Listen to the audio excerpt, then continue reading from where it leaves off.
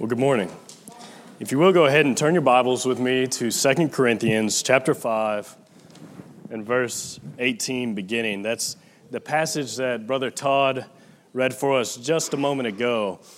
When Todd called me yesterday and asked me if I could fill in, I told him that I could either give him a good sermon or a fast sermon, and he picked a fast sermon. So let's get right into it. 2 Corinthians chapter 5, beginning in verse 18, it says, "Now all things are of God, who has reconciled us to himself through Jesus Christ, and has given us the ministry of reconciliation. That is, that God was in Christ reconciling the world to himself, not imputing their trespasses to them, and has committed to us the word of reconciliation. Now then, we are ambassadors for Christ. As though God were pleading through us, we implore you on Christ's behalf, be reconciled to God." Now, whether or not this passage specifically applies to us generally or just the apostles, the principle, I think, most certainly applies to us specifically. It's the principle that as children of God, as God's children, we ought to want the same things that he wants. And he most certainly wants the lost to be saved. He is long-suffering, not willing that any should perish, but that all should come to repentance. And so our goal should be his goal, and our goal should be to reconcile the world to Christ. We are to be ambassadors for Christ. We have the ministry of reconciliation. We have been committed the word of reconciliation. Well, unfortunately, at least for me, that is easier said than done. I'm good at some things, but I'm ashamed to admit that sharing the gospel on a personal, individual level is not one of those things. In fact, I'd probably say that it's easier for me to stand up here in front of all of you on a Sunday morning than it is for me to sit down one-on-one with a coworker or a friend or a family member or a neighbor and tell them the reason for the hope that is within me. And I'd expect that probably some of you here this morning share in that struggle. In fact, if I asked you to think about it, we could probably all come up with someone in particular that we know we need to share the gospel with. Maybe we see them every single day. It's a coworker. It's a relative. It's a friend. And for some reason, we have not told them what they need to hear. Why do we avoid sharing the gospel? Why is it so hard for us to tell people about the thing that we think is most important to us in this world? We cannot tell them anything more important. We cannot share with them anything more valuable. And it is so hard for us to tell them. Why is it so hard for us to tell them? You know, I think one of the main reasons that it's so hard for us to tell people about the gospel, about the good news of Christ, why it's so hard for us to redeem the time we have with the lost, is because we come up with excuses that we think are pretty good. We think they're legitimate.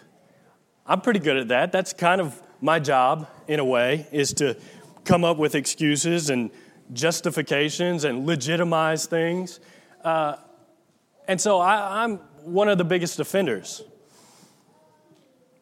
They sound good to us. Our excuses sound good to us. And you know, in the brief conversations I've had with people who struggle with this also, what I've come to realize is that most of us have the exact same excuses. We might package them a little bit differently. They might look differently on the outside, but when you boil it down, you get down to the component parts, we're mostly making the same excuses. And what I've come to realize is that our excuses are not different than the excuses that were used thousands of years ago. If you will, turn your Bibles with me to Exodus chapter 3. Exodus chapter 3, we're going to look just very briefly at the story of Moses and the burning bush. It's a story we know well. And I want to suggest to you that in some way, Moses was the very first ambassador for God. Just like us, we're to be ambassadors for Christ. Moses, in some way, was the very first ambassador for God. I won't read the first 10 verses of Exodus chapter 3, but I'm going to summarize them. Moses is in the desert. He is a shepherd, and a sheep goes astray. And so Moses follows this sheep to the Mount Horeb, and he comes across the burning bush, and it is God speaking through the burning bush to Moses. And what God tells him is, he says, Moses, I have seen the affliction of my people. They are mistreated, they are abused, and I want you, Moses, I want you to help me save my people. I want you to help me save my people. I want to start a new relationship with my people, and I want to take them to a promised land. Now, does that sound similar to what we're entrusted with in this ministry of reconciliation? God has just like he told Moses, I want you to free my people from slavery, so also we are helping God free people from slavery to sin. John chapter 8 and verse 34 says, those who commit sin are slaves to sin. God wants Moses to help him establish a new relationship with his people. And likewise, Romans chapter 6 tells us that when we are freed from our slavery to sin, we become slaves to righteousness. We have a new relationship, a new master. And of course, Moses, his task is to bring them to a promised land. And we too have been asked to help God secure his lost children so that they can be with him in eternity.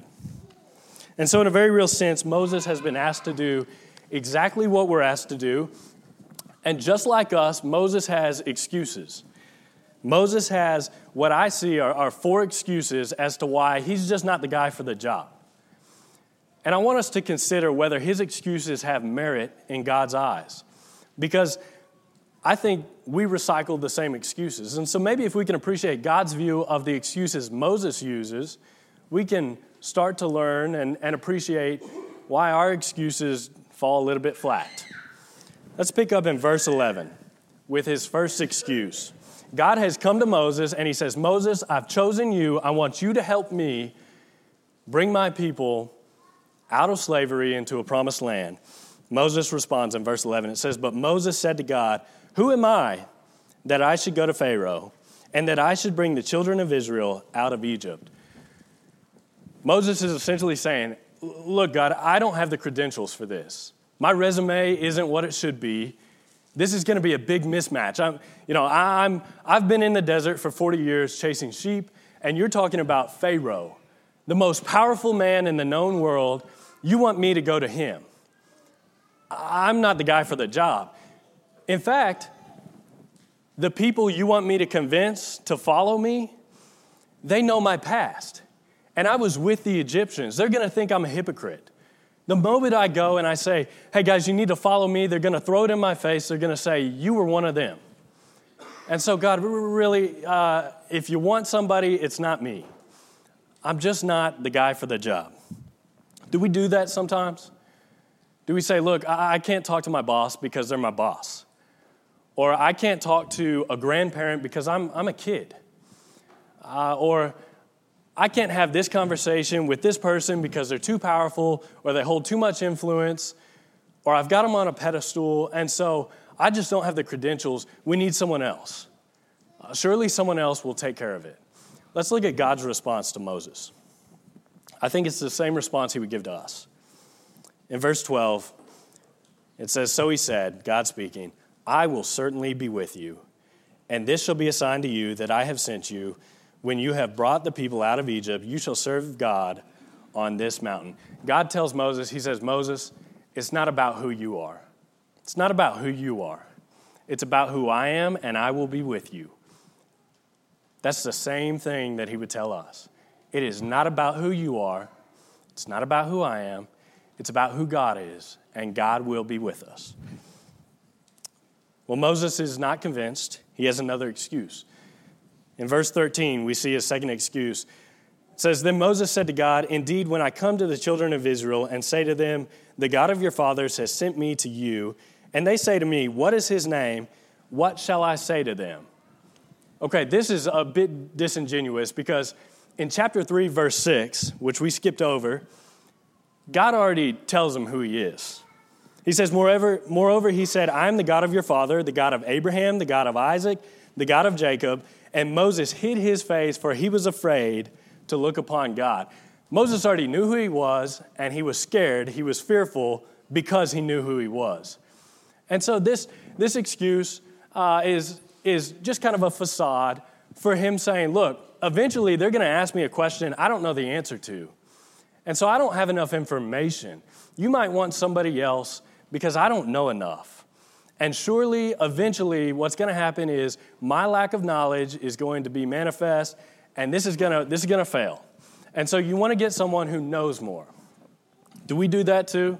Do we say, I'll talk to somebody who really needs to hear it? It's the most important thing I could ever tell them. But I need to study more. And a couple years from now, that's when I'll get around to it. And or Jacob would be better at that. Or Zach would be better at that. Or Gavin. Zach, we have so many Zachs that Gavin feels like a Zach to me. But we do that, don't we? It's somebody else's job. Somebody knows more. There's always someone more expert. And so on that basis alone, I'm gonna deflect. Let's look at God's response. In verse 14, it says, And God said to Moses, I am who I am. And he said, Thus you shall say to the children of Israel, I am has sent me to you. Moreover, God said to Moses, Thus you shall say to the children of Israel, The Lord God of your fathers, the God of Abraham, the God of Isaac, and the God of Jacob has sent me to you. This is my name forever, and this is my memorial to all generations. Go and gather the elders of Israel together and say to them, The Lord God of your fathers, the God of Abraham, of Isaac, and of Jacob, appeared to me saying, I have surely visited you and seen what is done to you in Egypt. God's response is, Moses, I will give you the answer. I will give you the information you need. That's the same response that he's given to us. 1 Peter chapter 1 and verse 3 says that we have all things pertaining to life and godliness. In 2 Timothy chapter 3, beginning in verse 16, it says, All scripture is given by inspiration of God and is profitable for doctrine, for reproof, for correction, and for instruction in righteousness, that the man of God may be complete, thoroughly equipped for every good work. We have all we need. We have all the answers. We have the answer book, the cheat sheet. We have it in front of us at our disposals. We have it on our phones. We have it in paper. We have the answers. And what God also does is later in chapter 3, he gives Moses some expectations. He qualifies his expectations so that Moses isn't shocked when he fails, because Moses is going to fail. He's going to fail more than once, and God tells him that's going to happen, and it's okay, but ultimately, if you do what I ask you to do, things are going to work out the way I want them to work out. And God has given us those expectations too. We're not always going to succeed, but our job is to plant and to water, and God gives the increase. God does the heavy lifting. He has done the heavy lifting with his son. We got the easy part, and we have all the answers we need. Okay, well, Moses is still not convinced. And so in chapter 4, verse 1, he gives his third excuse. It says, Then Moses answered and said, But suppose they will not believe me or listen to my voice. Suppose they say, The Lord has not appeared to you. Now, I can sympathize with Moses on this one. Think about his situation. He has been gone for 40 years. So he's going to show up. He's going to say, Hey, guys, I'm still here. I've been in the desert for 40 years. I became a shepherd. And while I was doing that, I went into a mountain, and a burning bush that wasn't burning talked to me and told me that I need to come and free you from your oppressors. That's a tough sell. That really is a tough sell. And so he's concerned, what if they don't believe me? Do we do the same thing? Do we say, look, it's going to be a hard sell. I've got to convince them that Jesus was God and fully man, that he came to earth, he emptied himself, that he died, but he's still alive, that he had all this power, but his creation killed him. I just don't think that I can sell this. Somebody else could do better. They may not believe me. I may not be persuasive enough. What God tells him, and we won't read it, in the next verses 2 through 9 is, I'm going to give you all the proof that you need. I'm going to give you all the evidence you need. You can throw your stick down and it will turn into a snake. You can put your hand in your coat and it will become leprous. You can pour water on the bank of the Nile and it will become blood. I will provide you with evidence, Moses. And he has told us the same thing. In Romans chapter 1, verses 19 and 20, we are told that his creation itself evidences his existence, so that we are without excuse. There is plenty of evidence. We have eyewitness accounts who have seen the things that happened and have recorded it for us. History supports us. There are evidences abundant. Let me tell you something. If someone is not going to believe you in your sharing of the gospel, and that's probably going to happen. It will happen, in fact. It will not be because you lack evidence. God has made sure of that. Okay, well, Moses still is not convinced, and he gives one final excuse.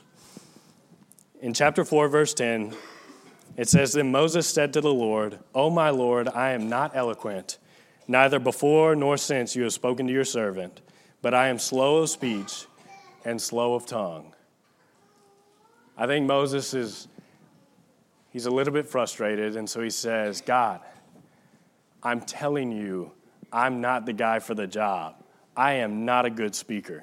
I think it's funny he says that because in Acts chapter 7, verse 22, we see that he was mighty in words and wisdom. But he says, God, I'm not a good speaker. I'm not a good speaker. You really don't want me. You don't know me like I know me. I will mess this up. Do we do that sometimes?